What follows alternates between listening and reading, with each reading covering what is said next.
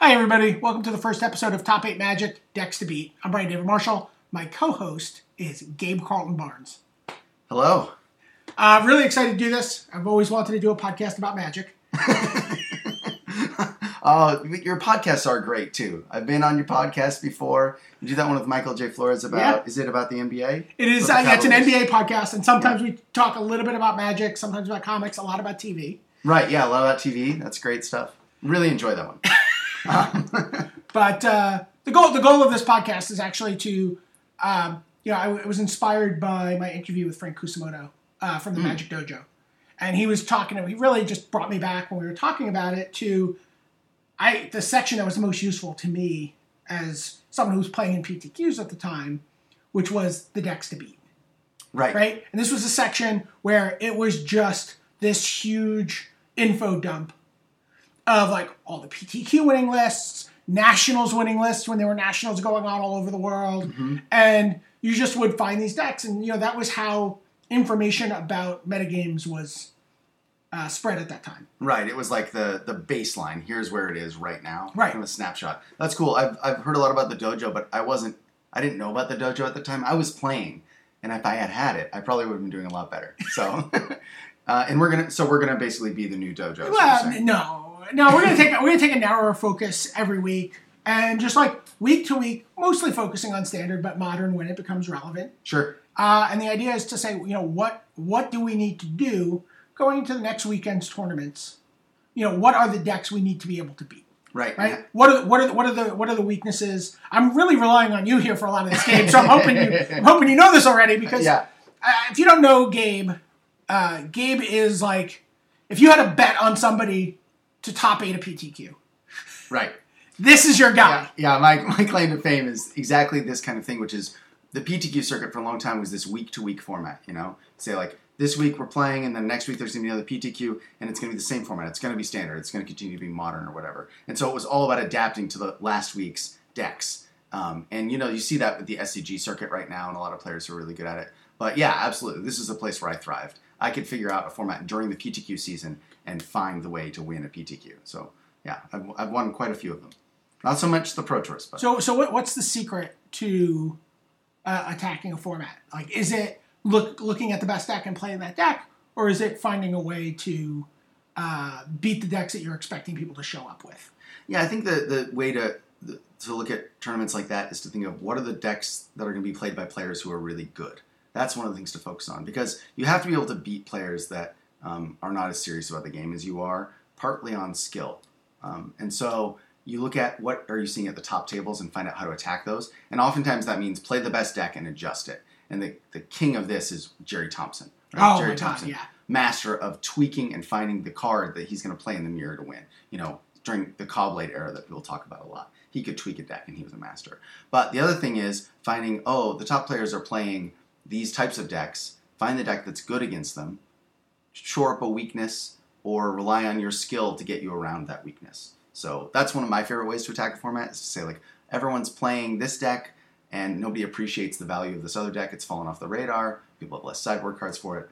I'll try that deck, and I'll tweak it a little bit so that there's something unexpected. Right, but the goal here is not to give people some sort of magic formula. Right. For here's this deck you should play this week. It's more like let's talk about Luis Scott Vargas's Bant Company list from the Pro Tour and say, okay, what are the weaknesses here and how do you beat this deck? Where's its vulnerabilities? Mm-hmm. Where's its strengths? What happens after sideboarding with this deck? Right, and where are the holes in the format and what is going to happen next week based on what happened last week, right? And I think Bant Company is a great place for us to start because I think it's a very open question going into the PT. It was expected to be the biggest deck. Right. They've been dominating the SCG circuit. Dominating, putting half the people through on day 2 at the last SCG, half the people in the top 8. Mm-hmm. So, just a huge showing and also rising to the top of the standings. Yep. But at the Pro Tour, it was actually under 20% of the field. Right. And it didn't do super well pushing people through. No, it didn't. But it did put 2 people into the top 8. Mm-hmm. And, what do you think? So, what stands out to you about, like, Luis's take on the deck? It was interesting to me because I had a chance to go into the Channel Fireball house before Yeah. the event, and like it was like Tuesday, and they were really torn, right? Like it was really there was a real tear. Right? Like Sam Black is obviously trying to find some magic bullet. Right.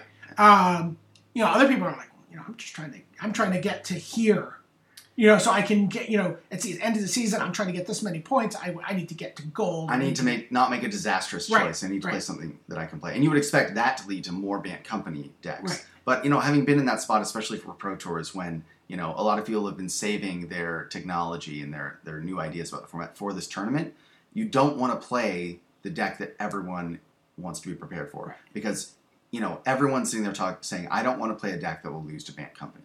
Right? I want to be able to beat Bant Company. What's the deck that beats Bant Company and this? What's the deck that beats Bant Company and that? Yeah. So, then if what ends up happening sometimes is you struggle so hard to find the decks that do that you go, well, if we can't find it, maybe no one else can, and we'll just play it. Right. Or you have someone in the house like Josh Utter-Layton or Luis Scott Vargas, who's on the Bant Company side of the matchups in the house so often, they get so many reps with the deck. Yes, and they learn the deck really well. And then they learn the deck super well. Yeah, that's exactly what happened with those guys. And it was kind of funny, right?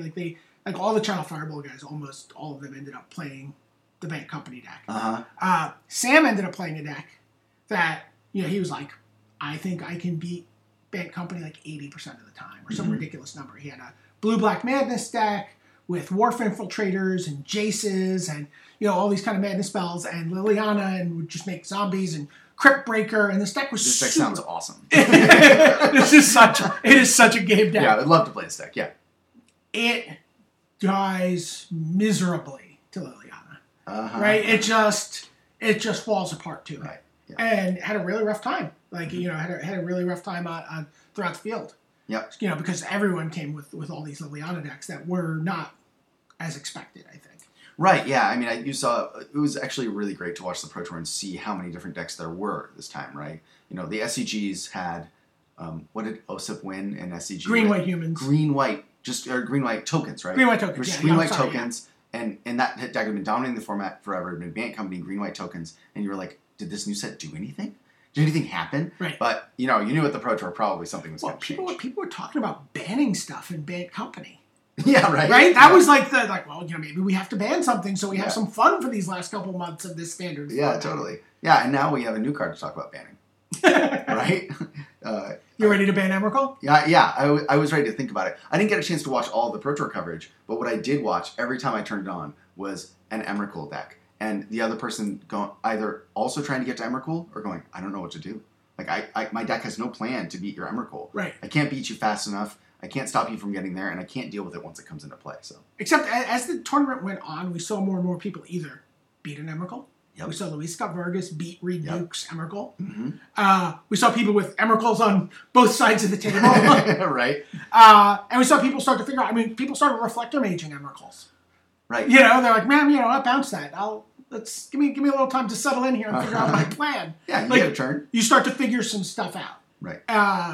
So it was kind of fun to watch. Yeah, I did get to see LSV beat Emrakul, and so that was really enjoyable. And I think that's another interesting thing about formats that are well established that you're working with. Sometimes what you need to do is just play against the deck, figure out a plan for playing it. Right? Yeah.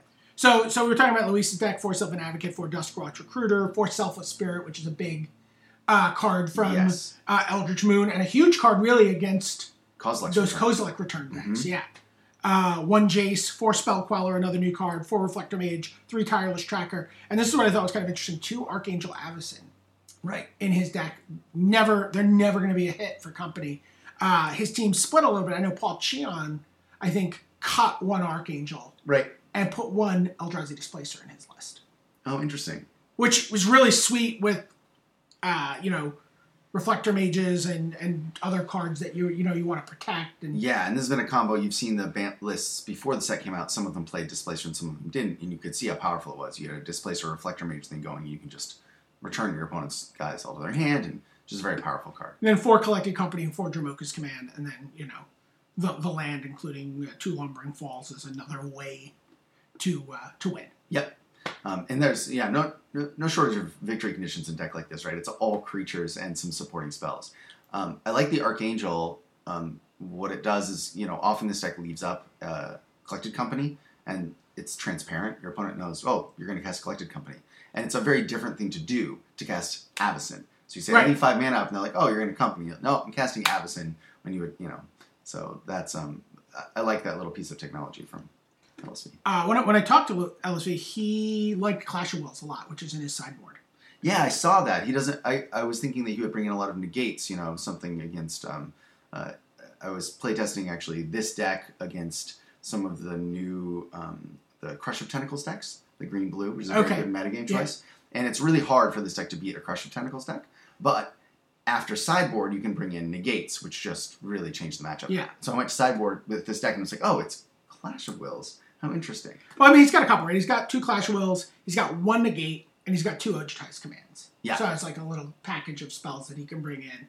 But Clash of Wills, he said that Clash of Wills maybe should have been main deck. I don't know what you would shave for them. It's probably like 1 Dromoka's command and maybe 1 Archangel Avacyn then. Right. Another thing he said was Dromoka's command underperformed for him at the tournament. Right. So, well, yeah, it's not as good in a field full of Eldrazi, Elder Deep Fiends and Emeralds. Yeah, it doesn't do much against them. You're just not fighting mid-range creatures against each other in the same way. Yeah. So, and then that's probably just a matter of moving things around. Tamiyo was a huge card for him against Reed, but the card that he said was just amazing for him in the mirror specifically, it was a card that they really feel like they found to break the mirror, was Subjugator Angel. Subjugator Angel. Yeah, so I saw that and I had to double check and make sure it was right. Because it's just like a 6 mana 4/4 flyer just seems terrible. But taps all of your opponent's creatures, so you get these big board stalls. It's basically Falter, right? It's a 6 mana you can't block. And you can't spell quell this. And you can't spell quell it. Right. Yeah. So if you're what are you going to do?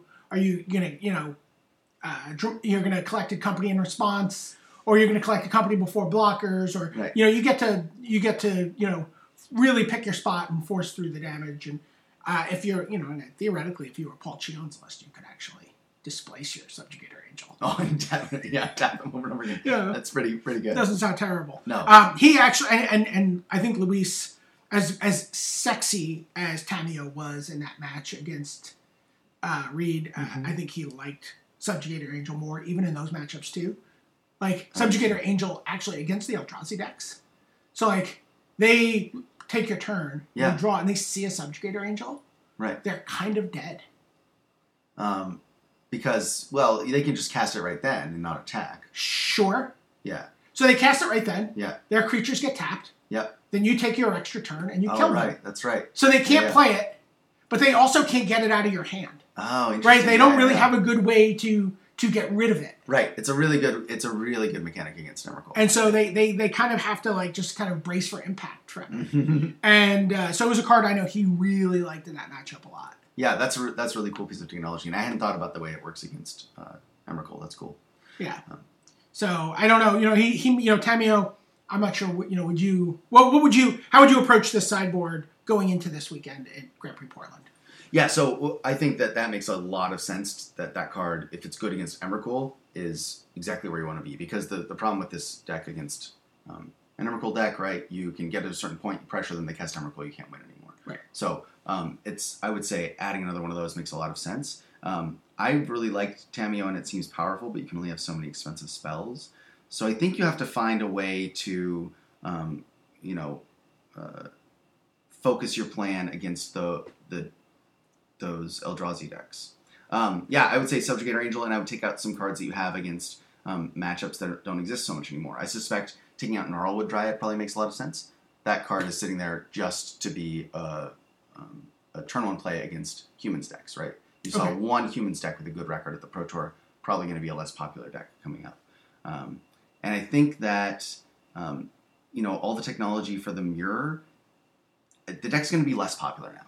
So you think Grand Prix Portland, you sit down round 1, or whatever your round 1 is, right? What percentage chance are you imagining that you're going to be facing a Bank Company deck? I think that there's still a good chance. I think it's probably 10 or 15%. Okay. But it's not the 40% that it was. Okay. So I just think biasing against it is probably not as good as it used to be. So I really like where this deck is. And my biggest objection to this particular deck is I struggle with the mana base. So if you're comfortable with this mana base and mulliganing. So 4 Evolving Wilds, 3 Fortified Village, 3 Prairie Stream, 6 Plains, 1 Island, 3 Forest, 4 Coast, 2 Lumbering Falls. Yeah, and so if you shuffle it up, you just see a lot of opening hands where your lands come out awkwardly. You can't play your spells on time. But if you can, they're really, really powerful. Yeah, so the sideboarding, this is a delicate sideboarding deck. If you're taking out collected companies, you can do lots of things. But if you're not, you have to either side in creatures or only side out Archangel Avacyn, Dromoka's Command. Right? So you have to choose a couple of cards that are focus in and really do what you want them to do. So I think where we are here is great. If Clash of Wills has been good, then that's a great card to have in the sideboard. Subjugator Angel, I would definitely add another one there. Yeah, I would probably drop the Gnarl Dryads, and I would want more negates. I think that at this point,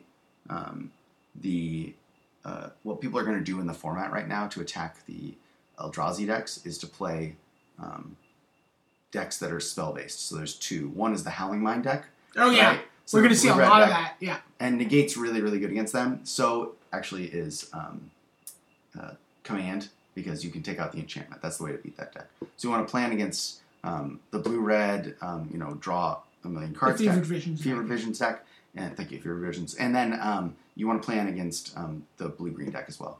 Yeah.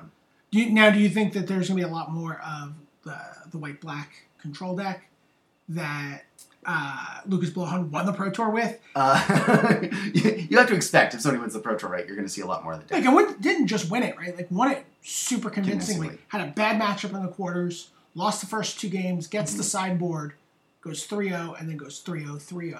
Yeah. Including, what we're supposed to be, you talk to Owen, and the Pantheon guys are like, that's a pretty favorable matchup for us. But they felt like, Lucas obviously played well and, was basically deploying an army of zombies from Liliana pretty early on. Right, yeah. In those matches. Yeah. I think that you're apt to see that black-white deck, but people are just less likely to play control decks, especially ones that have just come out. Sure. So I think that you'll see that deck, and against a deck like that, negates and Clash of Wills are definitely what you want, right? You want to be able to play at instant speed, and the sideboard here also has Jace and Tireless Tracker, Nissa, Vastwood Seer. All of those cards are great against control. Right. So, well, that deck can't play any kind of tempo, right? It's just like play my spell. Yeah. Get my advantage on board with my Planeswalker, protect my Planeswalker. Yeah, exactly. But it doesn't do anything to interact with you other than maybe look at your hand once in a while and make you discard something. Yeah, exactly. But it's no counter magic coming out of that.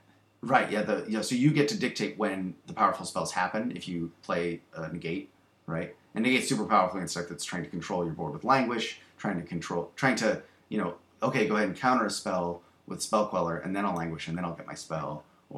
But I think you're well positioned against a deck like that because all of the creatures get to attack their Planeswalkers, which is their source of card advantage. So. But you don't feel like with all these 26 creatures that cards like Languish and Cause Electric Turn are positioned well against this deck.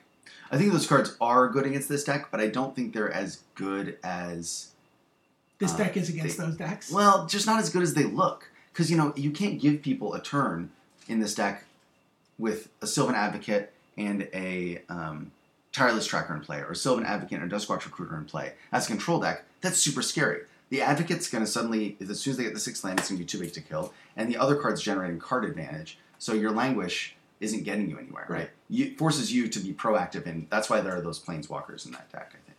So the idea there, I guess, Liliana forces the other person to overcommit to try to kill Liliana, and then you can Languish. But this deck with Spell Queller, if you go with main deck Clash of Wills, I really like that idea. That sounds awesome. And Negate can probably, give that deck hell. So, if you went 1 Archangel, 3 Dromoka's Command, 2 Clash of Wills, do you like that as a... Yeah, I think that's great, and I think definitely those are the only cards you can cut, right? Because you can't cut creatures. This is already, according to those guys, this was a big conflict. They were already 1 creature low on their command count for this deck. Yeah, and I think that Archangel Avacyn is actually a card that you could probably cut completely. I think part of the reason it's here is because they were expecting a lot of green-white, since it had still been very dominant, and the format hadn't shifted properly. But green-white, by all appearances, is dead. So I think you could actually cut both Archangel Avacyns and you can maybe cut a Dromoka's command, put in 2 Clash of Wills, and then some utility creature, either that Jace or Nissa from the sideboard or the Tireless Tracker. Any of those could go back. I like Nissa a lot. I love Nissa. I think it's a super good card. Yeah. And just really great at solving that, particular problem where you have nothing but creatures. Right. It turns into something else. Yeah, yeah. And it's a sorcerer card advantage for you. Yeah. Yeah. Absolutely. Okay. So that was the Luis deck. Let's talk a little bit about the winning deck. Let's talk about Lucas Blonde's deck. We alluded to it earlier. So this is kind of a deck up your alley to me. It is. I've played decks like this before, and although you would find a way to get some blue in there. Yeah. Normally, when I play control decks, I tend to like to have counter spells in them, but I do love a deck that responds to the format really powerfully by taking advantage of like what other people are doing, and that's what this deck is. This deck is saying the format is full of people playing mid-range creatures, and I'm going to attack that. It has main deck Hallowed Moonlight, which is a piece of technology that I love. Ever since Hallowed Moonlight came out, I found ways to put it in main decks. Sure. Obviously, Not Collected Company is the big thing that's doing first, and then the other thing it's doing is reacting to a lot of the cards that showed up that he may have known about, right? The Zombies deck. Sure. Right? The ability to bring zombies back from your graveyard. It also affects token makers like, you can stop a Planeswalker from making a token, but you can stop Hangerback Walker, right? Hangerback Walker, usually a big problem for decks like this. You kill their creature, and then it just attacks you. So this is Lucas's deck. It's 3 Liliana the Last Hope, 2 Ob Nixilis Reignited, 1 Sorin Grim Nemesis. Yep. 6 Planeswalkers main. Creatures, 7 creatures only. So 3 Kalatas, Trader of Get, 3 Archangel Avacyn, 1 Linvala the Preserver. Then 11 sorceries, 2 Transgress the Mind, 3 Read the Bones, 2 Ruinous Path, 4 Languish. 4 Languish, yeah. We'll talk about those in a second. Yep. And then instants are 4 Grasp of Darkness, 2 Ultimate Price, 2 Hallowed Moonlight, 2 Anguish of Making, and then 26 lands, including a Blighted Fen. 1 Blighted Fen, and he has the full set of come into play tapped blue-black lands. He has the Forsaken Sanctuaries, which are just, come into play tapped. And nothing. They're basically guild gates. Yeah. So, when I interviewed Lucas after his win, and I said, if you're taking this deck somewhere next weekend, like Grand Prix Portland, yeah, what would you do? Mm-hmm. And he's like, look at these decks that are out there. Languish is not a great main deck card right now in a room full of Elder Deep Fiends, in a room full of Emeralds, in a room full of things that are coming back from the graveyard all the time. He's like, honestly, I would find a way to move those to the sideboard, or some number of those and other things to the sideboard, and I would move the Gideons to the main deck. Right. Which is a cool idea. Gideon is such a great clock for a control deck, right? Yeah, so I would give you 10 Planeswalkers. Yeah. Or he may have moved one of the Planeswalkers. He may have maybe moved it may be 3 Languish, 1 Ob Nixilis, but still. Right, find some way to get all of the Gideons into the main But deck. yeah, he said get all the Gideons into his main deck. Yeah, sure. That's a bold choice. I think that this deck is really cool. My biggest struggle with a deck like this, when I was looking at it, was that you have to be comfortable with the fact that your only plays on the first 2 turns of the game are going to be trying to kill your opponent's plays. Right. So if they don't do anything, you're not doing anything. And if you don't have a way, if your ultimate price doesn't line up well with the creature they play, you're not going to be able to do anything. Right. The only plays this deck can make on turn 1 or 2 are Grasp of Darkness, Ultimate Price, Hallowed Moonlight, and Transgress the Mind. Right. So those are all really passive defensive things to do. So you have to know the format. You have to know that no one's going to run you over when you do that. Right. And you need to be willing to then take a beating the next turn when you cast Read the Bones. Yeah, exactly. Exactly. I mean, that's one of the reasons that it seems challenging to cut Languish. It might be the case that if in this metagame this deck is no longer good, it needs to cut Languish, then that deck is no longer good.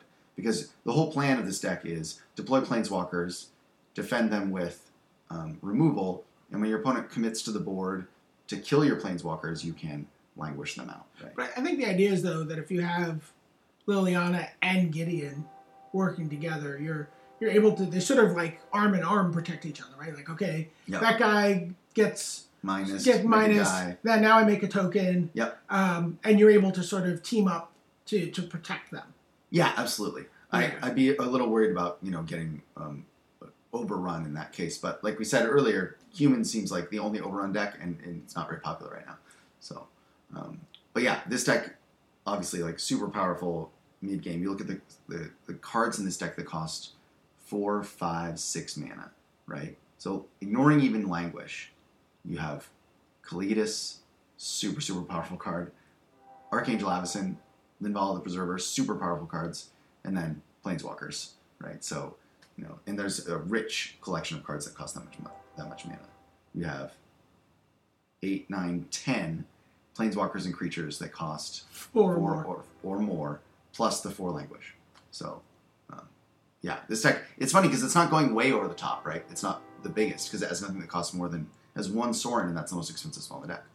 So, now, just as a point of reference, on day 1, David Schneier, who's a Montreal player, went undefeated and then made a pretty deep run into day 2, going undefeated before he kind of ran afoul of day 2. Uh-huh.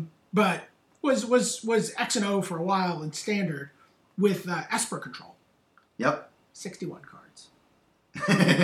Sometimes 61 is right. It's very rare. Yeah. Yeah.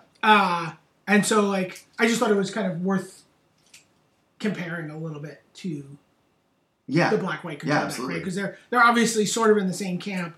This is almost a very similar arrangement of Planeswalkers, although he can't support Liliana. Right, because he's less heavy black mana. Yeah. In fact, he's playing Westvale Abbey, so he even has in Majoring Network. He's got a lot of colorless mana.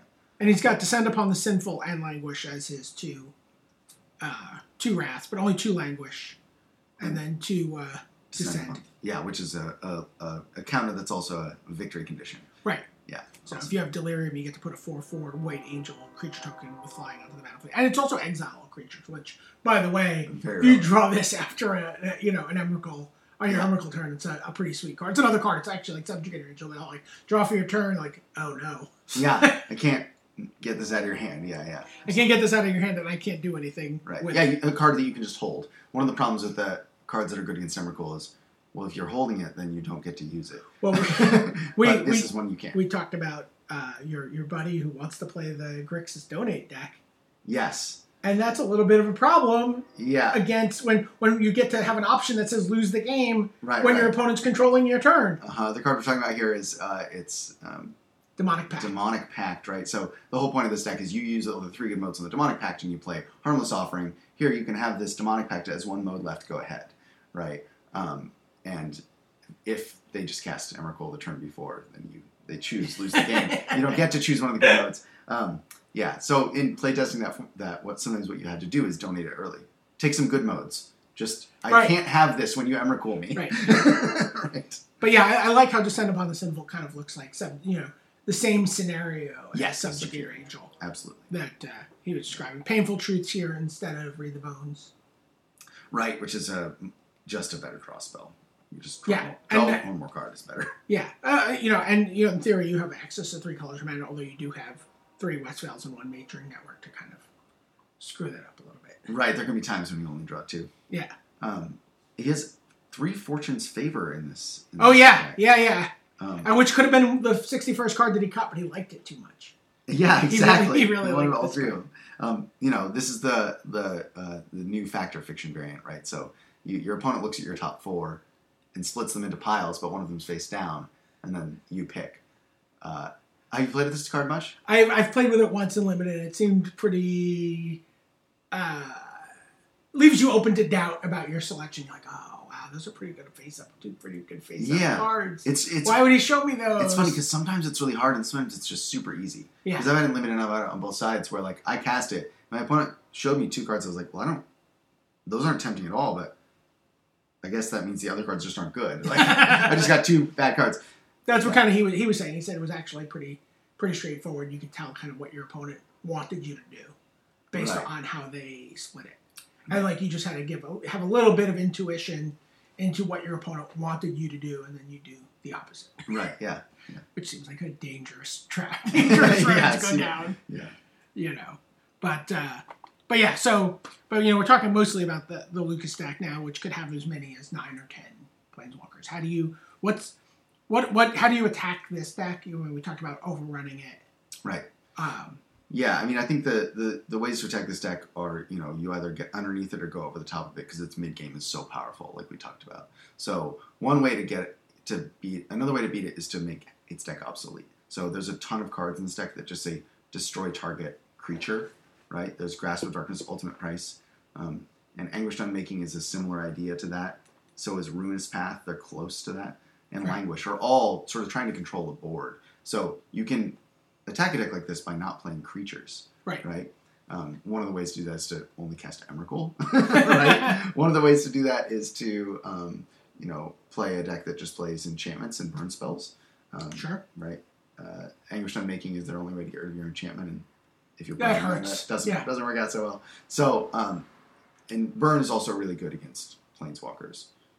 Right, all your cards are so similar, you don't really care. You get transgressed. It's not like you're like, oh well, that was irreplaceable. Yeah. No, and they don't have that many transgresses either, so it's not a big deal. And then the other thing is, yes, it is a language deck, and yes, it has a lot of creature removal. But I think if you play cheap creatures and you're smart about it, you can give a deck like this trouble because they have trouble optimizing their mana because of their casting costs.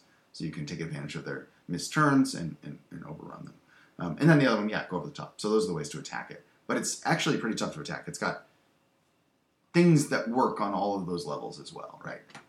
So round one, you're playing, and again, same thing. What do you think the likelihood of playing this out? Over or under 10%? I'd say a little bit under 10%. People don't like playing control. Right. They really don't. People want to, cast creatures. This has one of my gauges for how popular a deck is going to be is how many planeswalkers and creatures are in the deck. Because people want to put their permanents out there and use them. Sure. People love being a master of their domain and having stuff. Yeah. So there's a little bit of a lean in a tournament like, a Grand Prix towards decks that have a lot of that stuff. So. You know what card I like against this deck a lot? I'm curious if it's any good. Because it's so hard to, if you saw multiple situations where Lucas just assembled the West Coast Gatewatch, right? Just a Tybalt shy of the full squad, or, right? But he has 2 or 3 planeswalkers out, and it's just so dominating. It's so hard to clean that up. Right? Yeah, once you fall behind on the planeswalker game, it's hard. What do you think about Nahiri's Wrath? Yeah, Nahiri's Wrath seems like a card that is overdue to make an appearance. Now, did you see it in the Pro Tour? Martin Mueller, who made top 16 of the Pro Tour, played it and killed 3 planeswalkers with it in a game. Yeah, it's insane. On day one. It wasn't on camera, unfortunately, and he left early. We were going to get him to come in and talk to us about it, and he had to leave. He left on Sunday. Yeah. But so Nahiri's Wrath, sorcery, red 2, discard X cards as part of the casting cost. And you deal damage to X creatures. Or planeswalkers. Equal to the total converted mana cast of the discarded cards. So the way this works is you cast Nahiri's Wrath, you choose a number of targets, you discard that many cards. So I want to kill 3 planeswalkers, in this case. I discard 3 cards.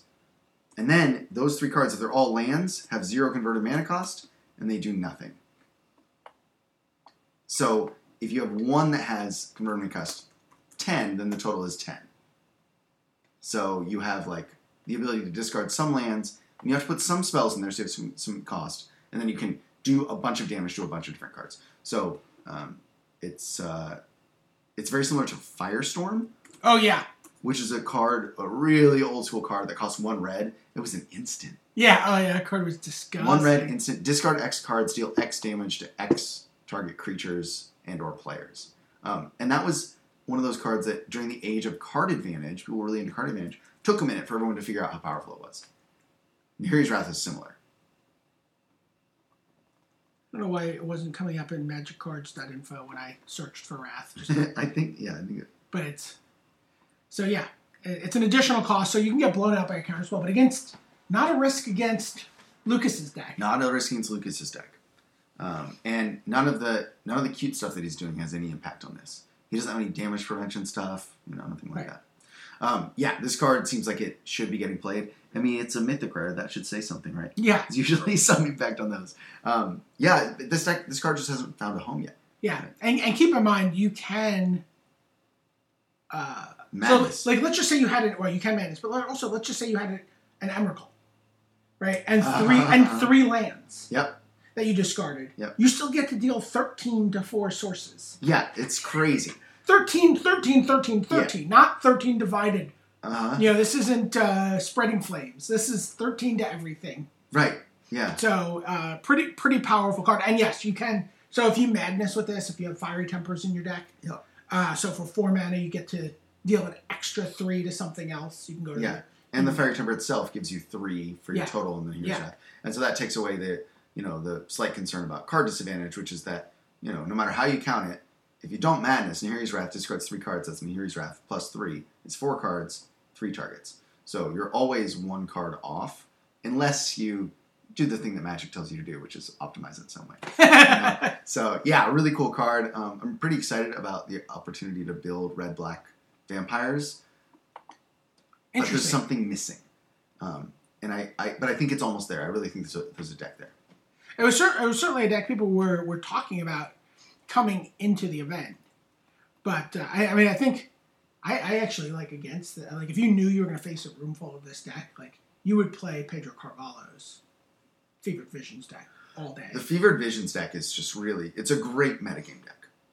If you identify what's happening in the room, and there's a couple of decks that you expect to see, that deck can just take them apart. And I expect to see a lot of it at the GP. Right. Yeah, well, it's also cheap to build. It's cheap to build. I mean, like, let's be honest, that's a factor in people's decisions, especially if you're going to push someone off an existing deck with a week to go before the GP. Yep. It's got to be something you can acquire nimbly. Yeah, absolutely. Yeah. You're like, I have those cards, or I can get those cards. Yeah. Someone will loan me those cards. Someone will loan me those cards. Or, God, that card's been sitting in my box and I've never gotten a chance to Right. Yeah. Let's do it. Yeah. I got that last pick at the draft. For anyone out there listening to this, if you want to beat the Fevered Visions deck, attack the Fevered Visions. Don't let it sit there. Don't think to yourself, good, I can use these extra cards. No. Kill that thing. Anything you can do to stop that one card. Interesting. Well, we'll talk. We will talk about that deck a little bit. Yeah. One of the things that I think was, and this was true of the Luis's deck as well that we talked about, is the sideboard is so. This deck sideboarded so well. Oh yeah.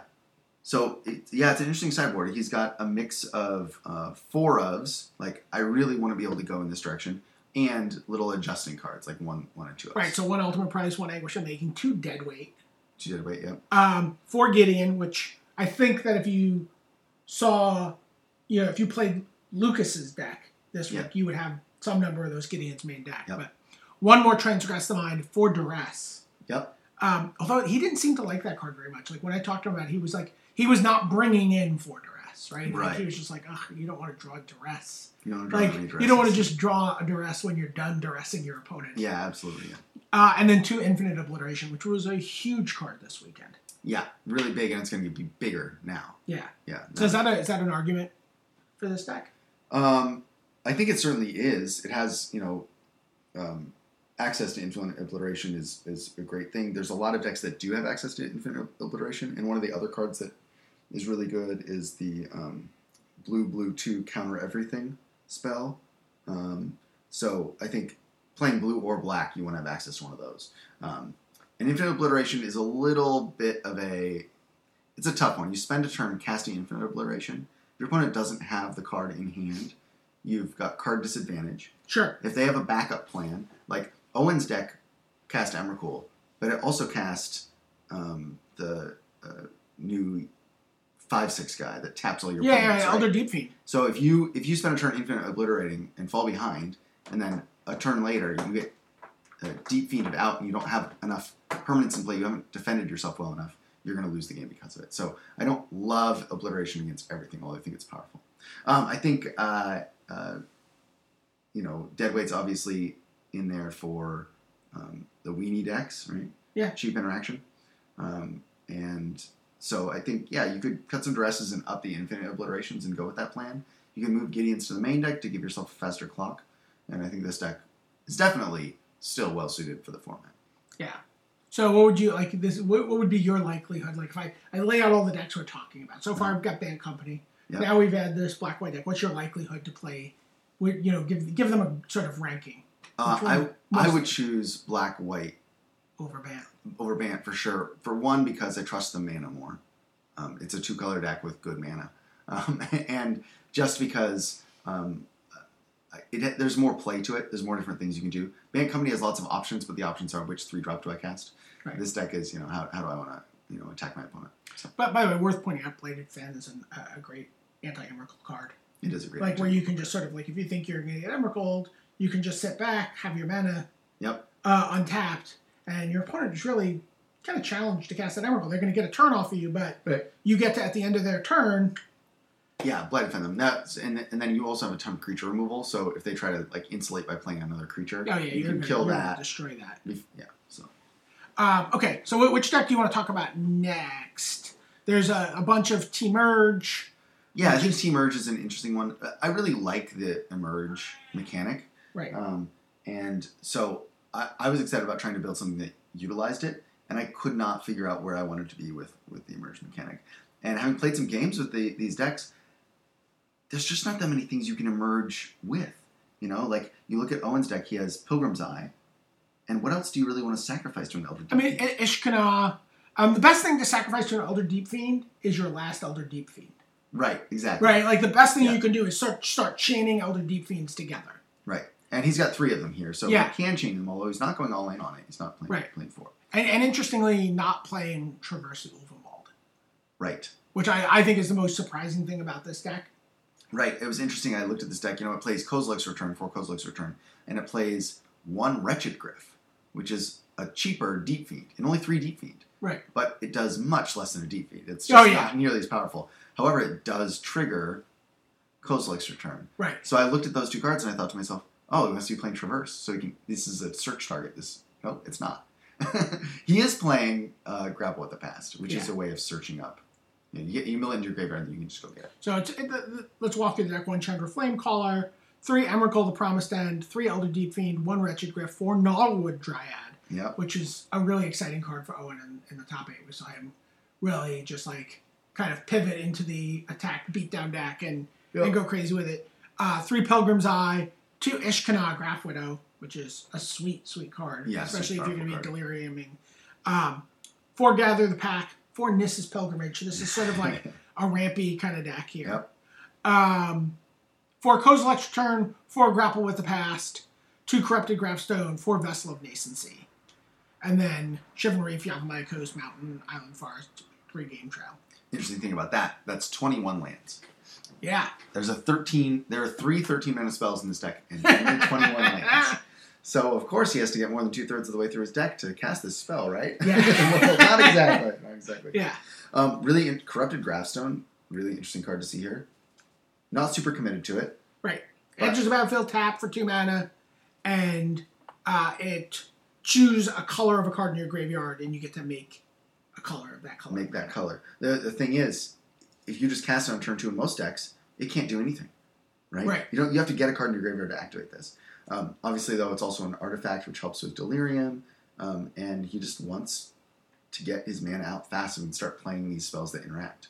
This deck has nothing that impacts the game outside of Gnarlwood Dryad and Kozilek's Return. Gnarlwood Dryad is huge. For real. Yeah. It is for real. We saw Owen come out with like Gnarlwood Dryad, Vessel of Nascency, Gnarlwood Dryad, or something like that, and then like crack the Vessel on the next turn and just have Delirium instantly. Crack for 6, yeah. Yeah, and just bash in for 6 and get those Delirium on, and it's just like just the Vessel of Nascency was the only thing he did it with. Yeah, and one of the other really cool things about that card is that since it only costs 1, and you're this deck that can't interact in a lot of ways, you have this interesting play where it's a creature deck, you play it, they attack through it, you block and trade it off, right? It did its job.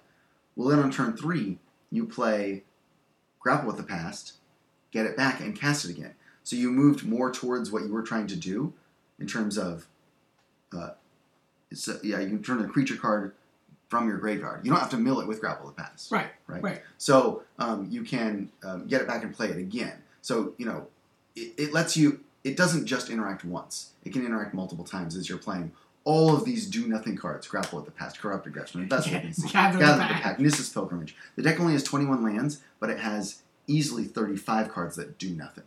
Right? More, I think. So, interesting. And then Pilgrim's Eye is a card we're counting as, an interactive card. So you counting that as an interactive card? Yeah, we didn't list it amongst those, so it can chump block, right? Sure. Yeah. Do you like this deck? No, I don't like this deck at all. I was really impressed with it. I love that it's doing 3 different things really well, right? It's doing I'm playing big Eldrazi to flashback Kozilek's Return. It's doing the I'm ramping to Emrakul thing, which is a different game than the Kozilek's Return game. And it's doing the Delirium game, where it's, making Gnarlwood Dryad really good, making Ishkana really good. So I'm impressed with it, but I don't like playing decks like this that have so much do nothing. How do you compare it to like Reed Duke's version? So I thought it was fascinating that the Pantheon went multiple directions to get multiple to Vessel of Nacency decks. Yeah, to get to Emrakul, right? Yeah. Multiple directions. So Reed basically played a green-red ramp version. Right. So Hedron Crawler, he's playing 4 Traverse the Ulvenwald. Right. So his deck is only 2 Gather the Pack, 4 Grapple with the Past, 4 Vessel of Nacency, 2 Hedron Archive, 2 Hedron Crawler as additional mana. He's also got an Ulvenwald Hydra, which is kind of a... Yeah, it's kind of awesome, yeah. And obviously, he's got the Ulvenwald Hydra in part because he's playing the Traverse the Ulvenwalds, right? Yeah. So Traverse gives you that option of, you start to have more 1-ofs in your deck. So third and he has lots in his deck, because listen to the numbers here on his creatures: 2 Hedron Crawler, 1 Sylvan Advocate, 1 Nissa Vastwood Seer, 2 Ishkana, 1 Hydra, 2 World Breaker, 2 Dragonlord Atarka, 2 Emrakul the Promised Land. The opening hand from this deck is crazy. What am I doing? 4 Traverse, 2 Gather the Pack, 4 Nissus Pilgrimage, 4 Grapple, 3 Kozilek's Return, 2 Fiery Impulse, 2 Hedron Archive, 4 Vessel of Nacency. And then a more consistent 22 lands. 22 lands. Yeah. But 2 colors, right? So he gets to play Drownyard Temple. And he gets to play Drownyard Temple, and he gets to play Shrine of the Forsaken Gods. Yeah, absolutely. I like a deck like this a little bit more in terms of choosing to play it, because I feel like it is going to be more consistent, even though it has more 1-ofs. You're going to have more consistent mana, and it feels like you have more interaction, although I think if we count it up, it's going to be really similar. Part of that is because of the traverses. They feel like a real spell. Yeah, I think it was, to me, it was actually the big breakout card from the tournament. Traverse. Yeah, we didn't really see much Traverse before last weekend. Yeah, this is a card that I was looking for a way to play, and I was thinking of it the other way, because the way people figured out how to play Traverse the Ulvenwald was they figured out to play Vessel of Nacency. Right. And Vessel of Nacency for me is the breakout card, because sure, limited all-star common, right? Yeah. Oh, this card is great. You always want 2 of these in your Delirium deck. But no one was playing it constructed until now. And it's good. Yeah. It's really good. And we get a lot of limited all-stars here, because Grapple with the Past, yep. I don't feel like WotC saw that one coming up this weekend. No, probably not. It's is it a common? It's a common, right? Yeah. Yeah. So I like this deck. Lots of commons. And lots of commons and mythics. Yeah. The perfect combination. Yeah, that's the kind of deck you want. I think that it's that trio, right? It's Grapple, Vessel, and Traverse that seems really, really powerful. Yeah. Because you can search up any creature you want from your graveyard or from your deck at a certain point with the 2 different cards. This is a ramp deck. It's a utility ramp deck. Much more obviously than Owen's, which has this sort of mid-range game going on. And then, what do you think is going on here in the sideboard for Green Warden of Marasa? Green Warden of Marasa, super powerful card. Clearly for grindy matchups. Right. Right? You're going to get to 6 mana, and you're going to play this card that is a big body, gets and essentially picks 2 cards out of your graveyard to get back. One when it comes in, one when it dies. I think Green Warden is a super, super powerful card, and probably this is here for sort of mirror matches, right? I also like Ulamog the Ceaseless Hunger in his sideboard. It's just like, you know what? You're like, I don't want to play to 13. I just want to get to actual 10. Right. Yeah. Full 10. Well, the other thing is, this is another one of the great answers to Infinite Obliteration. It's like, oh, I don't have any more Emrakul's in my deck. I'll go get the Ulamog with my Traverse, and this is going to crush you anyway. Oh, by the way, you could also get a Dragonlord Tarka. Right. Right? You just kill some of their creatures and then just swing for 8. Yeah. Dragonlord Tarka, also a gigantic monster. The other sideboard cards here look like there's a few more grindy things and then a lot of cheap interaction for more aggressive decks. Yeah. Which is, do you have a consensus Emrakul version that you think you would want to play? There's another Emrakul version that actually is Jund, right, that we saw as well, that I think is interesting. And I would start with the more consistent one that's 2 colors like this. Yeah. Because I think oftentimes what happens with the 3-color decks is you just get tempted by a little bit of everything. Like, oh, I can't get rid of this, I can't get rid of that. And the mana bases in the format right now are not good enough for that. I'm talking about a 21 land, 3-color deck that has less than 30 interactive cards. That makes me nervous. And so both of the decks we just talked about, Owen Second and Second, are just barreling towards an Emrakul, right? Yes. That's their sort of plan. This plan even more so, right? Like it's going to traverse for Emrakul. It's got Shrine of the Forsaken Gods. Crazy question. Uh-huh. Digging for answers here Uh-huh. about how to interact with. I'm like, they're just how different is this format with a Relic of Progenitus? Blah, blah, blah. Uh-huh. What do you think about Learn from the Past? I love the idea of a Learn from the Past. Learn from the Past. Dragons of Tarkir. Dragons of Tarkir. It's about to leave the format. Yep. Next set that comes out, blue 3, instant, draw a card. Well, eventually, after you complete its ability. Target player Yeah. shuffles their graveyard into their library. Yeah. The intention of this card is to be like, look, you can keep yourself from decking. Right. But really, the use for this card is to destroy your opponent's graveyard. And it, at first blush, is really tempting because these decks spend so much work filling the graveyard. Like, if you hit this deck... Actually, Reed's deck is a little more scary to me. Right. Than maybe some of the other Emrakul decks. Like, maybe this deck can still just, World Break me or Dragonlord Tarka me or do something. Right. But cards maybe I can fight more fairly against. Right. Like, I have other things I can do against those. But, Emrakul... Takes your turn. It takes your turn and all your instants are shut off. Yeah. So, against it. So, if you could catch them the turn before they cast Emrakul. And that's basically, wildfiring them. Yeah. It's wild. It's destroying a bunch of them. They're planning on casting this card for 6 or 7 mana, and you're asking them now to pay 13 mana for it. Yeah, absolutely. And, I mean, it also, you can play it in response to Ishkanah. Oh, sure. Right? You can play it when they get into combat thinking they're going to crush you using their, what's the little creature called? The Gnarlwood Dryad, right? Yeah. So when the card seems really, really powerful, if it costs 2 and didn't draw a card, I would be more excited about it. Yeah. Right? Because it's a little hard to leave 4 mana up. But this format's a little, if you're playing Bad Company, you could certainly side it in and leave that mana up pretty easily. Yeah, totally. And this deck also, you look at, these decks are going to give you the time to do that, right? You're going to have an opportunity to be play some card.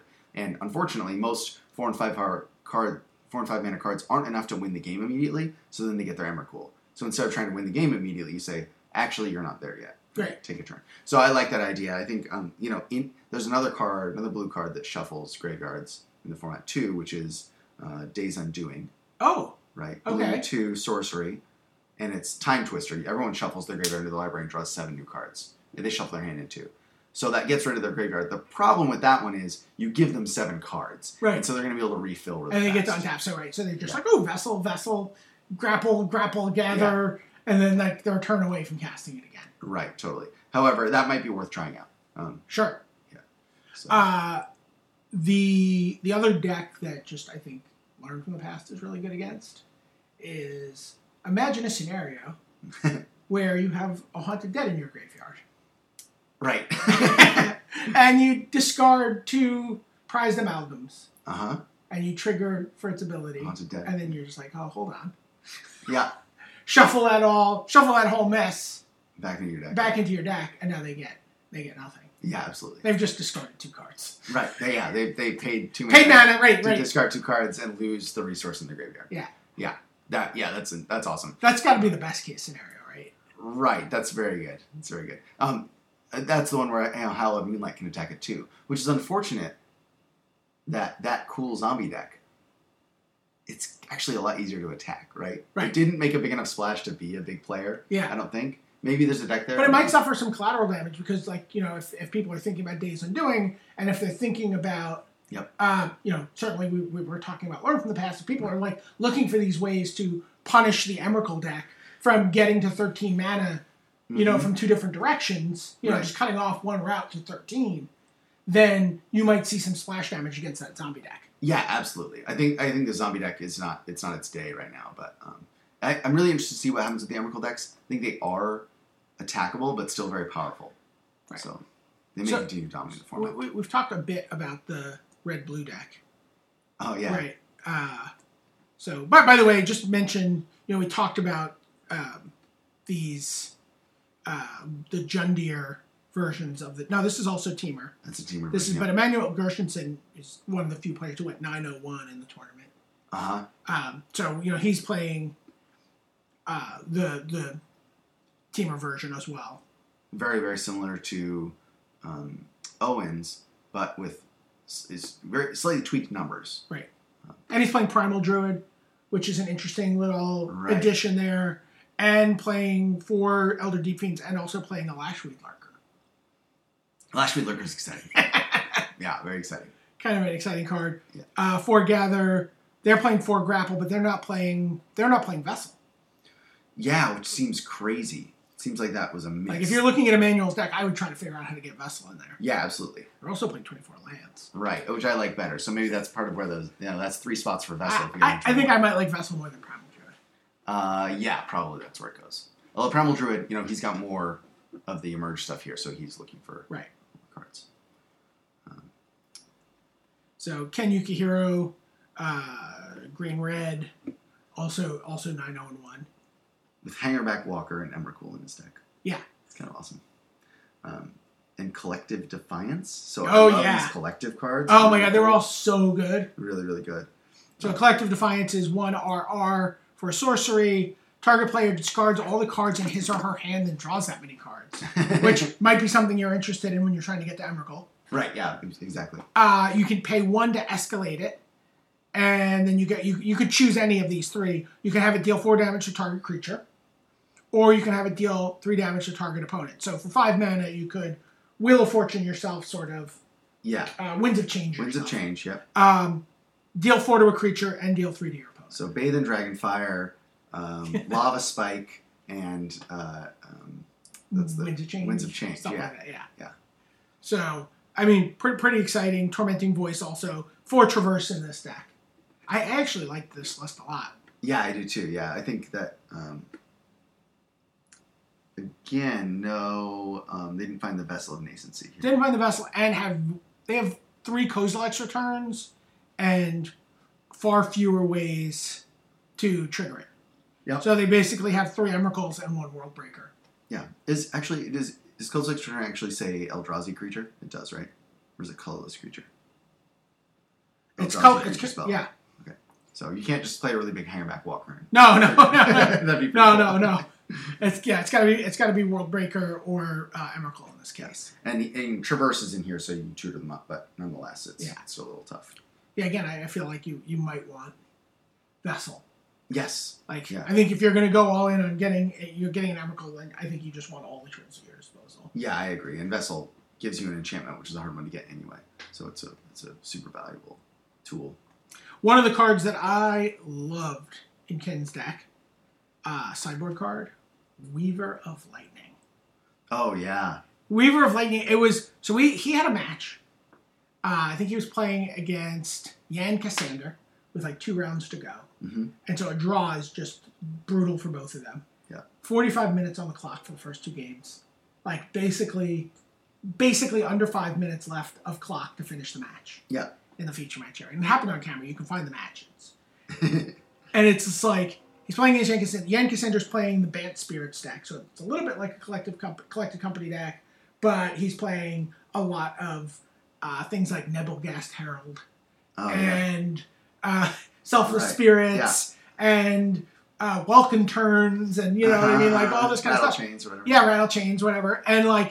And Weaver of Lightning is just devastating against that deck. And yeah, and he was just able to, between Weaver of Lightning, 3 sideboarded Goblin Dark Dwellers, and his Hangerback Walkers, just actually get to 15 damage in 1 turn on turn 4 of extra turns.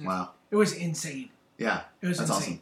Awesome. Goblin Dark Dwellers is a card that I really wish would see more action in this format. I look forward to when that finds its deck. Yeah, you know, I think the pairing for it is Eldritch Evolution.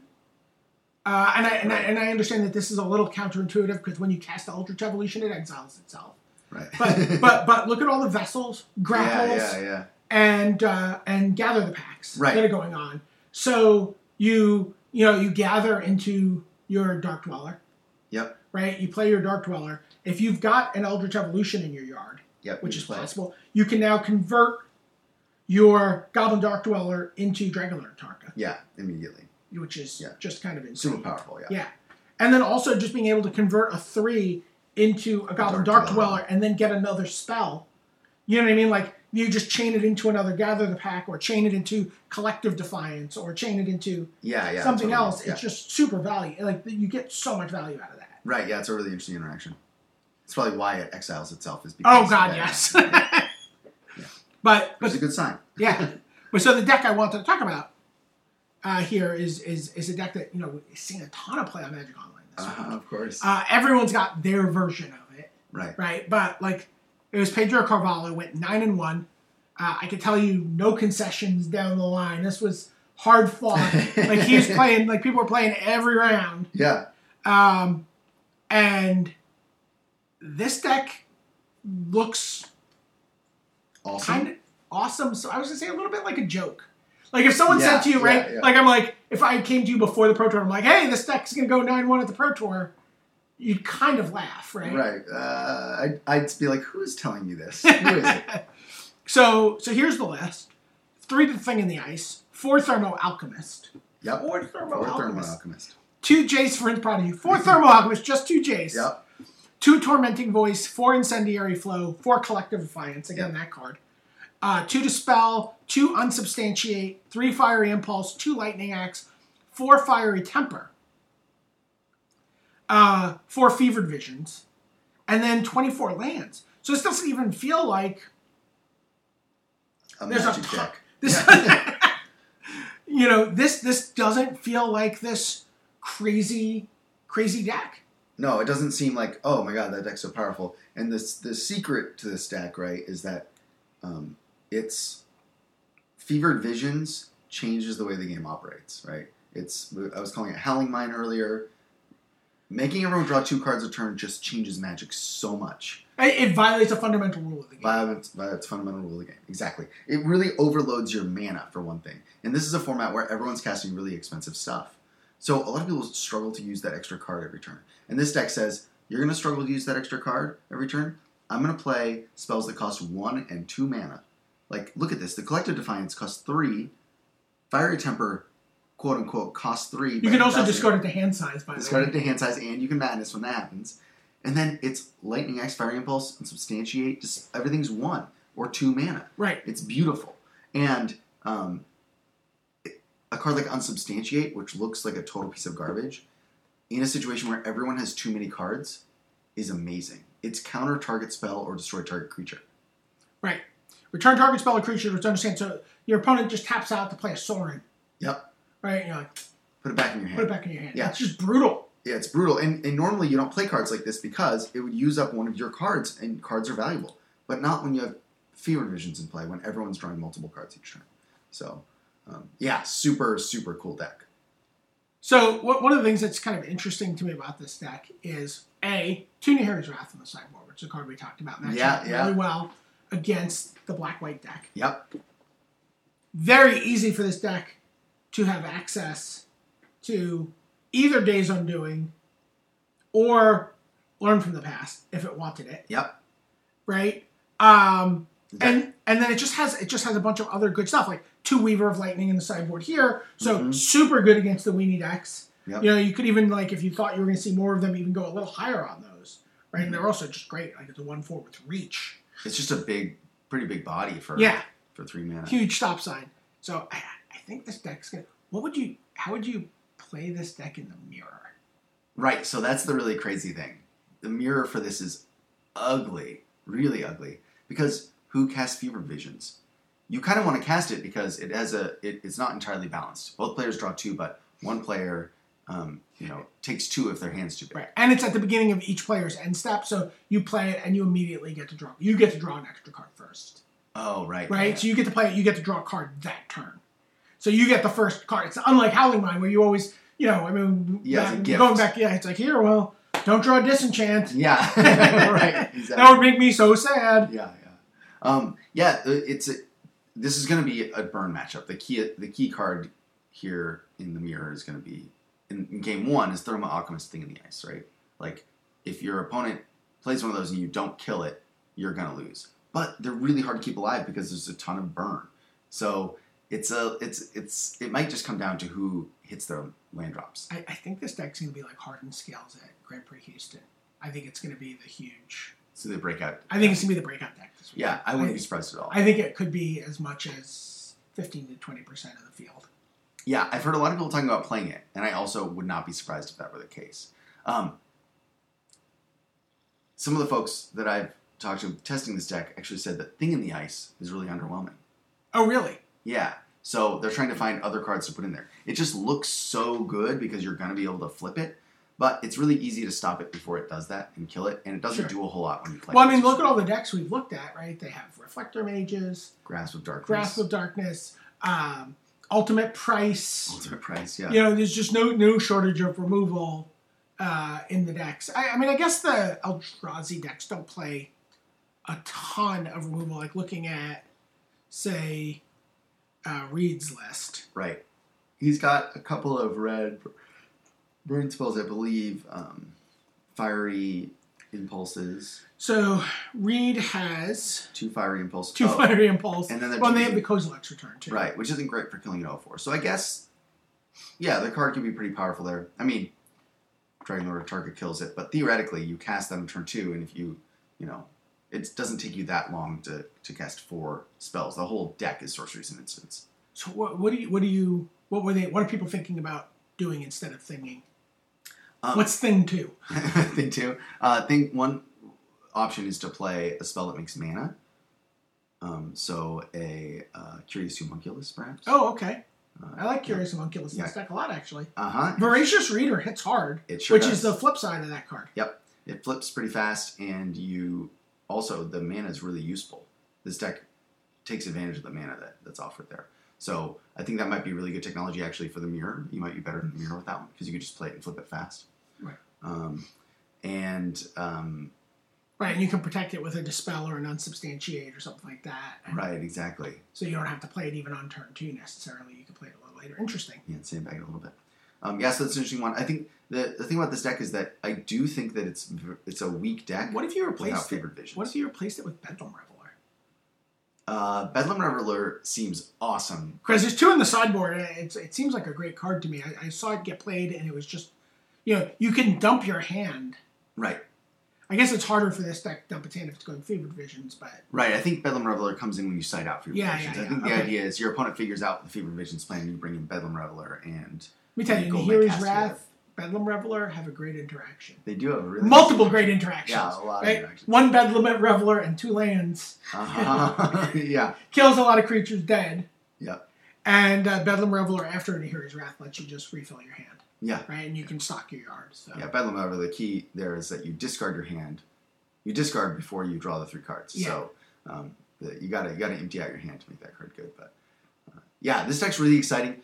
Decks like this are, however, easy to attack. Okay. Right. Let's attack it. I think this is the what was the enchantment that milled every time you played a spell? Milled for 2. Sure. Just won a grand. Yeah. So it's a deck like that, right? If you can attack the enchantment, you're going to do really, really Something well. Teachings? No. Yeah, it is. Teachings? I don't, yeah. I have a foil of it. I have it in a deck somewhere. I love it. But Yeah. It's not this block. It's gone. Right, yeah. I like having a deck like this in the format. They're often blue-red decks, right? Yeah. Where there's some goofy enchantment that wins the game in an alternate way. So Fevered Visions, I think, is such a unique effect that you can't get any more redundancy on it. And so it's easy to attack by just attacking this card. Your opponent's deck But enchantments aren't... So, well, I guess if you're playing Dromoka's Command. Right. So did this deck do well because... does it seem crazy to play this deck if you're expecting a lot of Bad Company? Like, what percentage are you expecting Bad Company to be at for you to feel comfortable playing this deck? Well, this deck is still, I think, good against Bad Company. Not great because of the Dromoka's Command. Two things about that. One, LSV said he didn't want Dromoka's Command. He wanted to reduce the number. So you're going to see maybe less of them. The other is that the rest of this deck is set up to attack middle-sized creatures. So you're actually pretty good against Bad Company, I think. You have better mana, so you're going to play your spells on time. You're going to have a 2-drop in play, a Jace or a Thing in the Ice or a Thermo Alchemist when they start to play their guys, and you can start to pick their creatures off. So it's not terrible if you can flip a thing or if you can just burn them out before they get going. But yeah, I think if they have 4 Dromoka's Commands, the deck just relies on Fevered Visions. It's a Fevered Visions deck. So I think this deck might be a little poorly positioned going into. I think Bad Company is going to be a bigger percentage of the field than people are expecting it to be after it's showing. First of all, everyone wants to be like LSV. That's true. LSV will make it popular again. So that's a really good point. And everyone has it built. You do have 2 Dispels.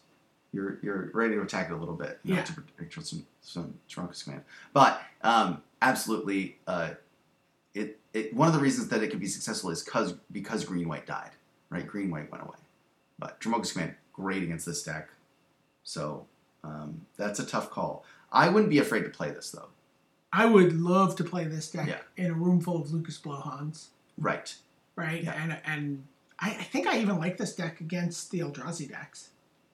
I think you probably burn them out before they can get online. Yeah. I think you burn them out, and again, I mean, maybe your Days Undoing, maybe you're learning from the past. You have access to both. But you have access to both of those really good answers to Stone Raining Emrakul back 6 turns. Yeah, exactly. And if you went with the Crazy Homunculus, that's even easier for you to cast. Yeah, the Homunculus is a really cool idea. And you get to ping them with a Thermo Alchemist when you do it. Yeah. Yeah, I think it's a cool deck. I think it might be one of those decks that is really, really matchup dependent. Like, really some easy matchups where it's just hard for you to lose, and some where it's like, how am I going to ever win this? My opponent figured out how to stop my Fevered Visions. What are the ways you attack Fevered Visions besides Dromoka's Command? Like, what's very good? Anguished Unmaking, so in the Blowhand deck, is the only card that attacks it, and that's probably not great. But, not great. But you can. They don't have. I guess they have the. You have to deal with their Kalitas for lifelink.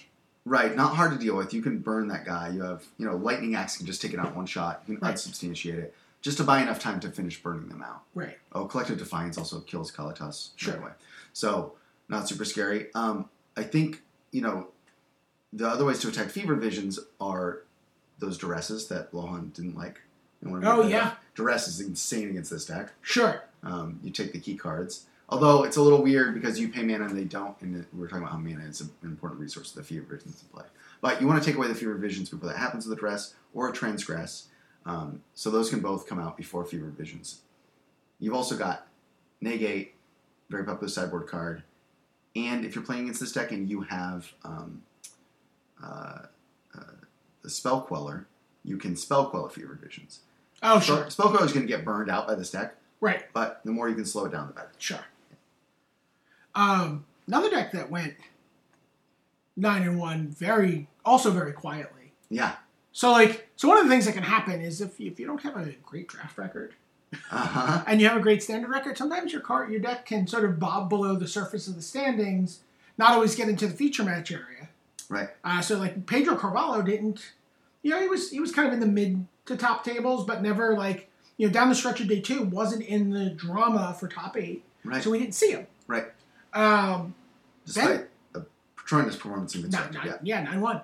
Benjamin Nikolic, also 9-1. With a very innovative deck. He just played White Weenie. He played, almost exactly a Tom Ross White Weenie deck. He's got exactly Tom Ross's mana base here. 14 planes, 4 Battlefield Forges, all the lands, and 4 Needle Spires on the sideboard with the Reckless Bushwhackers as a sideboard plan, which he's been doing for months on the SCG circuit. Right. The innovations in this main deck, he has 3 Anointer of Champions instead of the 4th Expedition Envoy. Okay, I've seen Anointer of Champions. Usually a 2 of. When I played in that standard event in Hoboken, Yep. My opponent had these, yeah. You play them, but usually there's only 2. In this case, he's got 3. That's not a big change. And he's chosen to go Hanwar Militia Captain main instead of a number of other cards that sat in that slot for 2 as a 2-drop. But he's got 3 Grispoon, 4 Always Watching, 4 Deck and Stone. This deck has been out there. It's been around. In his sideboard, there is one very exciting card in his sideboard. And that is Repel the Abominable. Wow. Repel the Abominable, if you look at it, you play a lot of limited, you think to yourself, prevent all damage that would be dealt this turn by non-human sources. So my humans get an effect with your vampires and I destroy you. Okay? But it doesn't say creatures on it. Right. It says sources. You can stop a Kozilek's Return with this, including a Kozilek's Return that hasn't even been cast. It comes out of your graveyard, right? So because you can't counter that normally. You can't. You can't counter it. You can't negate it. Yeah. You can't spell queller it.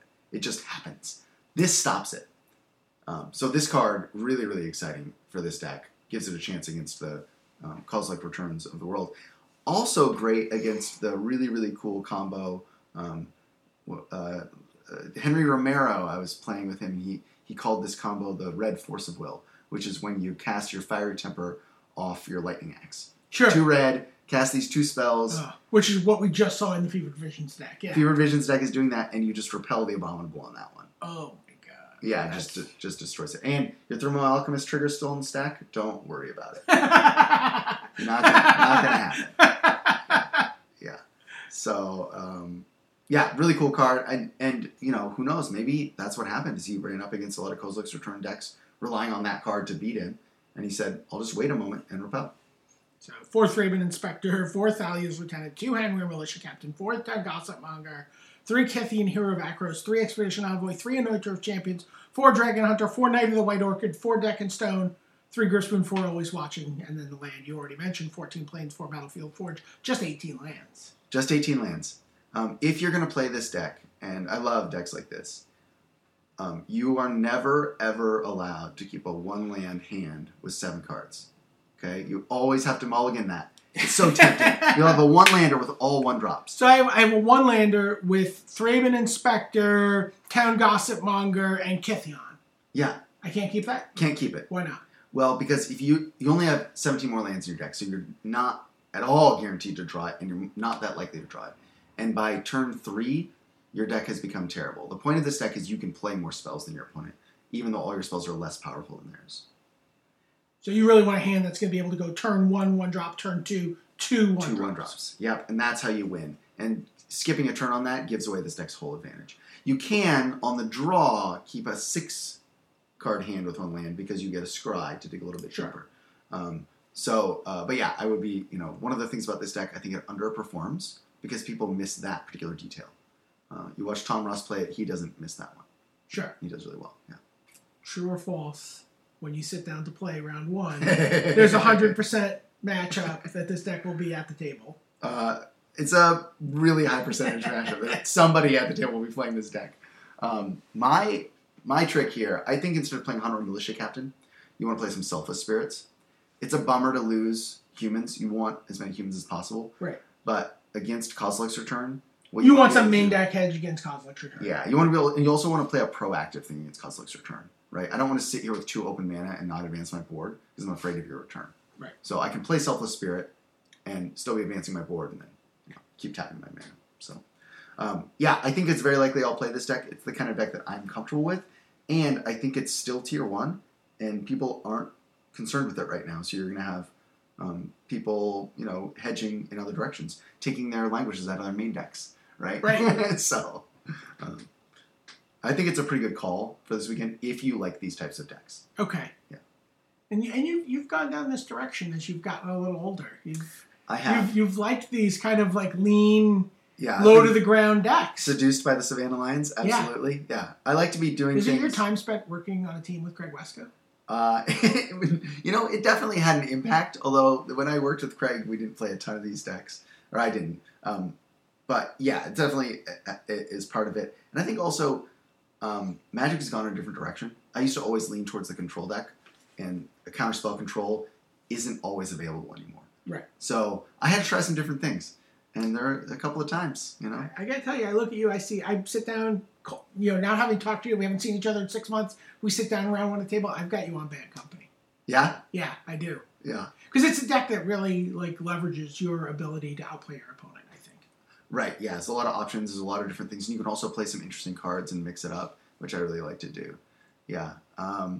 Yeah, you know, it's... I played a lot of aggro decks in recent years. So this is the deck you're thinking about. So you think this attacks... How does this deck... Let's just talk through how does this deck fare against Bant Company?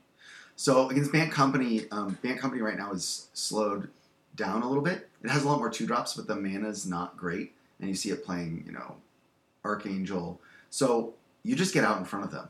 And if you stick an Always Watching, it's got to be insane, right? Right. You know, their creatures are usually just big enough to block your guys, and you usually have an Always Watching or a Thalia's Lieutenant to play to make that not valid. So game starts, you attack them for 2 on turn 2 because they probably haven't played anything they can block, and then you deploy 2 more creatures, and after that you play an Enhancer, and they can't get good blocks right away, and they very quickly get in this situation where they are struggling to find defense, and sometimes the game goes really long, and you both just play more creatures, and they're at 2 life. Right. And you're just waiting for your moment to kill them, right?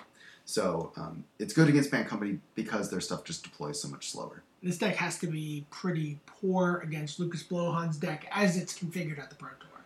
Yeah. With 4 main deck Languish. Yeah. And, you know, with the dead weights as well, really tough. And the Lilianas are really good against this deck because you have so many 1-toughness creatures. Yep. That's a challenge and one that I personally am comfortable with. If you have a big or controlling environment, you know that deck's going to be popular, I would lean away from this deck. Okay. Yeah. Reed and or Owen's takes on Emrakul. Both of those similar. They have Kozilek's Return, which is scary, but they have a lot of do-nothings. So in any hand, when they don't have a Kozilek's Return, they're going to struggle to stop you from killing them before their cards really come online. How do you deal with a Gnarlwood Dryad? Because that seems like a bad card for your early game plan. It just has Death Touch no matter what. Yep. So they can just trade favorably with almost anything other than, say, a Knight of the White Orchid, right? Yeah, it's basically a deadweight, but it also turns on your Grifspoons and your Declarations in Stone. Okay. So what I'll often do is you can often build one really big creature like a Lieutenant, so that just gets pumped a lot, where you have one creature that survives a couple of them blocking or killing something and picks up a couple Lieutenant counters. You target your Grifspoon on that creature and you can kill them even though they have that guy on the ground. And other times, the fact of the matter is, that's a great card against you, but it's not amazing. They trade for one of your 1-drops, you just play 2 more. Right. So, yeah. Right, you have a lot more early creatures than they do, and you're a lot more likely to have them. Yeah, exactly. And one of the things in this deck, a really important card in this deck is Kytheon, which allows you to both come out really fast, but then get something that's not a creature into play. Okay. So, you flip Kytheon, you have now Gideon in the Kozilek's Return, and your Gideon doesn't die. Now you can attack them for 4. So that's one of the best uses for that Gnarlwood, is forcing you to pay 3 mana that turn to keep your Kytheon alive or whatever it is. So you're bringing in 4 Needle Spires against what? And what do you take out? Do you go up to 22 lands in those situations? Do you go to 20 lands? Do you stay in 18? You go to 20 or 21 depending on what you're bringing in. It used to be that there was Gideon in the sideboard. It's not here anymore. But yeah, you bring in Needle Spires and Reckless Bushwhacker as a package against Languish. Okay. So both of them are really good.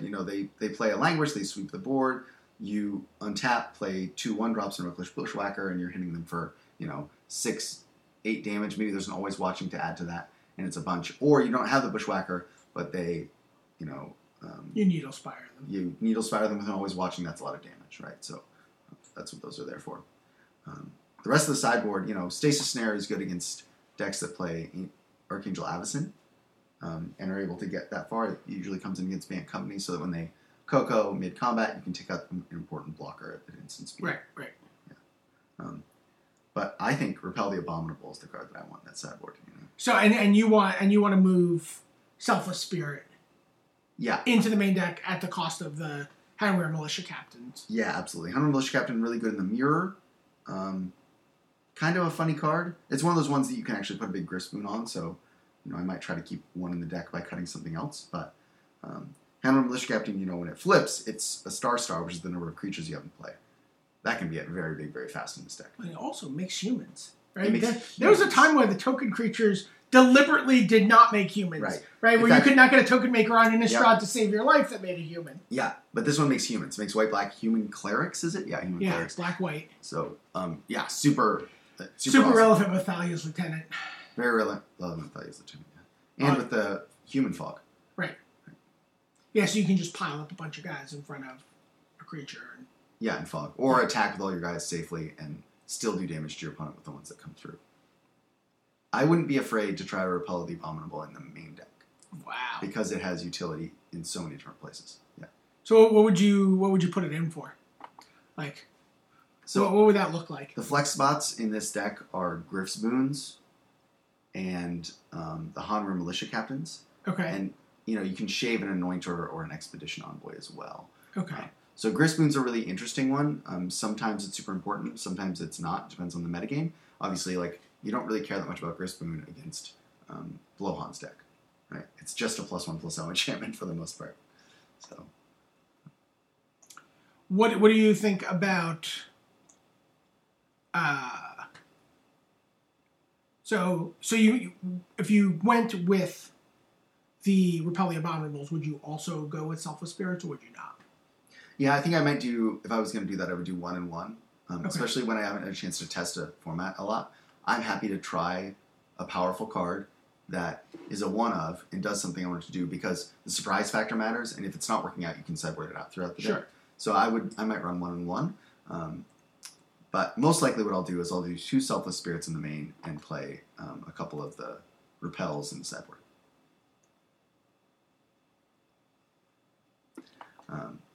Yeah, one of the things that I don't like about that white deck is that it's not particularly flexible. You can't change a lot of things about it because you need the cards that do exactly what they do. The cards that say human on them. And I like to have some tricks in my builds. I like for people who are saying, oh, I know that list. You can't have card X to lose the game because they say that. Right. All right, one last card. We mentioned earlier Prized Amalgam and Haunted Dead in that interaction. Yeah. And there were a couple decks that fit that into the Temur Emerge package. I love that idea. So, Yuki Matsumoto, this is I think a 7-3 list or something along those lines. Yeah, 7-3. It had 7 wins. Yeah. It might have had some draws. So, but a deck that's worth looking at. So 4 Jace, 3 Noose Constrictor. That's just a way to get cards into your yard. 4 Prized Amalgam, 1 Nissa Vastwood Seer, 4 Haunted Dead, 1 Stitchwing Scab is just like an extra Haunted Dead. Yeah. 4 Elder Deep Fiend, 4 Traverse the Ulvenwald, 4 Gather the Pack, 4 Grapple the Past, 4 Kozilek's Return, and then 23 lands. So everything's really cheating on lands, but yeah. Well, they're playing these cards that can get lands. So Traverse the Ulvenwald helps you cheat on lands. Right. But the number of Kozilek's Returns, right, in this deck that plays all these creatures that die to Kozilek's Return is hilarious. Right? 4 Haunted Dead, 4 Kozilek's Return. What? That's crazy. But clearly, that's the plan. You play an Elder Deep Fiend and the Kozilek Return comes back and wipes the board. You just get your guys back. Right. You discard some cards to get a Haunted Dead back, and it brings back Prized Amalgam with it. So I want to see some pot pie deck. I want to see some decks that's just like Fevered Visions, Elder Deep Fiend, Prized Amalgam, and Haunted Dead. Yeah, just like some Grixis pot pie, right? Just throw it all in the mix. See what happens. Yeah. That sounds like the original Beach House deck. Now we're slipping into the other topic. Oh, yeah, sorry. Talking about decks from, decks Mark Herbert's built from 12 years ago. So, this interaction's super, super powerful. If you can get a Haunted Dead in your graveyard, which Noose Constrictor and Jace Vryn's Prodigy are very good at doing. Right. You can pay black 1, discard 2 cards.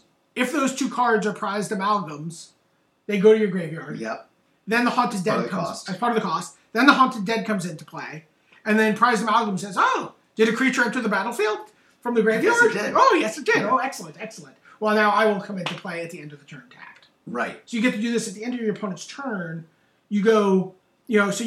of all, you're putting a 4 mana creature into play, which is relevant in a deck with 4 Elder Deep Fiends. Yes. And 2 3-mana creatures. And then 2 3-mana creatures and 6 points of power, and it's 9 total between the 3 creatures. And then, you have this great target for your Elder Deep Fiend. Your Elder Deep Fiend now costs blue 1. Yep. If you sacrifice Haunted Dead. In which case you can then activate your Haunted Dead again if you need to, if your Prized Amalgams die in combat or something. Yeah. Yeah, super powerful and really exciting. Elder Deep Fiend is one of the cards I'm most excited about. I really like these merge cards. And he has another card I'm super excited about in the sideboard. He has 3 Distended Mindbender. Oh, yeah. Right? So you can switch from trying to tap you out to make you discard stuff. Really cool cards. And this deck, it looks super exciting and also super nerve-wracking. Like, some of these cards interact in such beautiful ways, and some of them interact in such awkward ways. Right. So...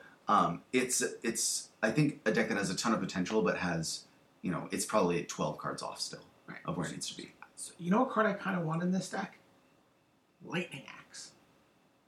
Oh yeah. I feel like I want a Lightning Axe in this deck really badly. Yeah. I just want to be able to discard a Haunted Dead when I want. Like the Noose Constrictor and the Jace obviously help do that. Right. But you could see getting rid of, the green here is here to dump stuff in the graveyard. The Grapple with the Past, the Gather the Pack, and the Traverse the Ulvenwald are the big green cards. So you kind of have to keep green, but you could cut Noose Constrictor, and you could cut black or blue from the deck as well. Actually, you have to keep black. You could cut blue because you don't need Prized Amalgam to ever be cast. Sure, but you want your Elder Deep Fiend, or are you saying you just go to... You switch to Distended Mindbender. Yeah. So, but yeah, that's the awkward thing about this deck, though, is that it just wants a lot of different colors of spells. Yeah. to really get things going. Yeah, I mean, look at this mana base. 3 forests, 2 Lumbering Falls, 4 Evolving Wilds, 2 islands, 2 swamps, 3 Yavimaya Coast, 4 Llanowar Waste, 3 Sunken Hollow. Yeah, this deck could very easily add a waste and start casting, a colorless creature spells that have, colorless mana in the cost. Because it's playing all of these coasts in Llanowar Waste, right?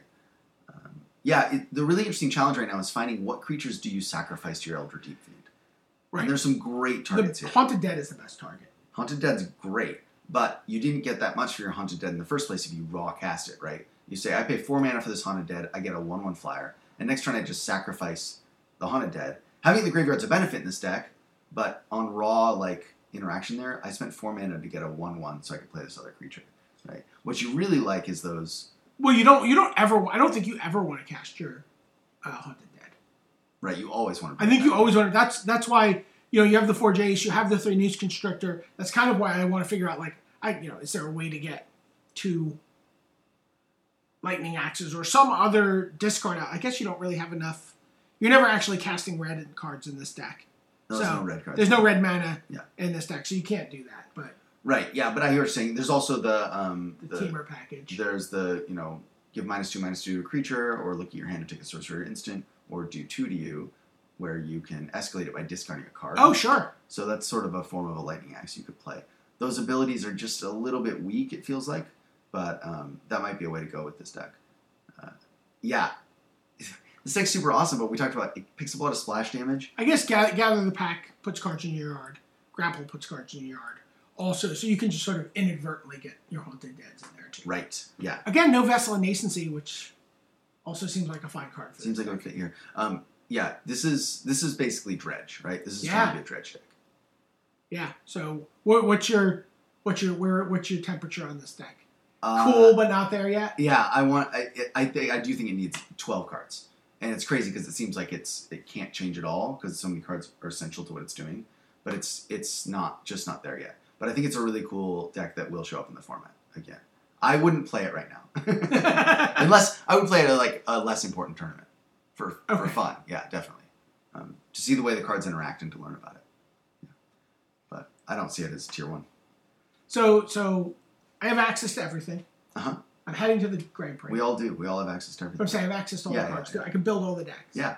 Where are we? what are the decks that we have to beat? Like what are our, because you can't beat everything. You right? can't beat everything. You can't it just doesn't exist. So what are the decks we're most trying to beat? What's our focus for this tournament? First place and second place from the Pro Tour. Right. People are going to play those decks. Bant. And from there, I think you've got kind of everything covered in terms of what to expect. So some sort of Emrakul deck, some sort of Bant deck, Yep. and the black-white control deck. And the black-white control deck. And those are the three. And so, like, if you could position yourself against two of those, do you feel good? Yeah, absolutely. And then, after that, you can start to look at some of the peripheral decks. We talked about how we think Fevered Visions is going to be present. I'd love to be able to compete with Fevered Visions. But yeah, I would say if you could... I think I'd like to compete with Fevered Visions. Yeah. I actually think that deck is well positioned against 2 or 3 even of those decks. Yeah, absolutely. And I think you can make some modifications to sort of even shore those up. Yeah, I think it's a great deck choice for this weekend, especially as people learn how to play against it. And the other thing about it, like if you... I would have a plan for the mirror. I don't know what that would be, but I would. Right. But I have to. One of the signs of why that deck is good, nobody else is casting burn spells. So people aren't ready for burn spells. Sure. They're not gaming against burn spells. So that's also why I like the White Weenie deck, is nobody else is playing 1-drops. Nobody else is playing 1-drops and attacking with them, right? So those are two angles that everybody else is targeting those top 3 decks, and they're missing these other strategies. So, yeah. All right. So, that's our first week of decks to beat. We did it. We've talked about it for a while. Yeah. The question will be whether or not we do it again next week. But yeah, absolutely. We're gonna try to do this every week and really talk to you about the what's going on and like. I'll always have some crazy ideas about what's going on, and you're a good ground for me. Yeah, it's kind of perfect. I always need the crazy ideas so that it gives me something to think about, because I get attached to these. I get attached to the top decks. I get attached to this deck's too good, you can't fight it. So that's where and Gabe is really like, listen to him, because if you're gonna try to top 8 an event, you're trying to get there. Gabe's your guy. Gabe, how do people find you on Twitter? I am at Uncle_GCB. I'm at Top 8 Games on Twitter. Yep. And, we're going to have a Twitter account pretty soon. Yeah. We'll figure out a Twitter account for the podcast. But right now, thanks for listening to the Decks to Beat with Top 8 Magic.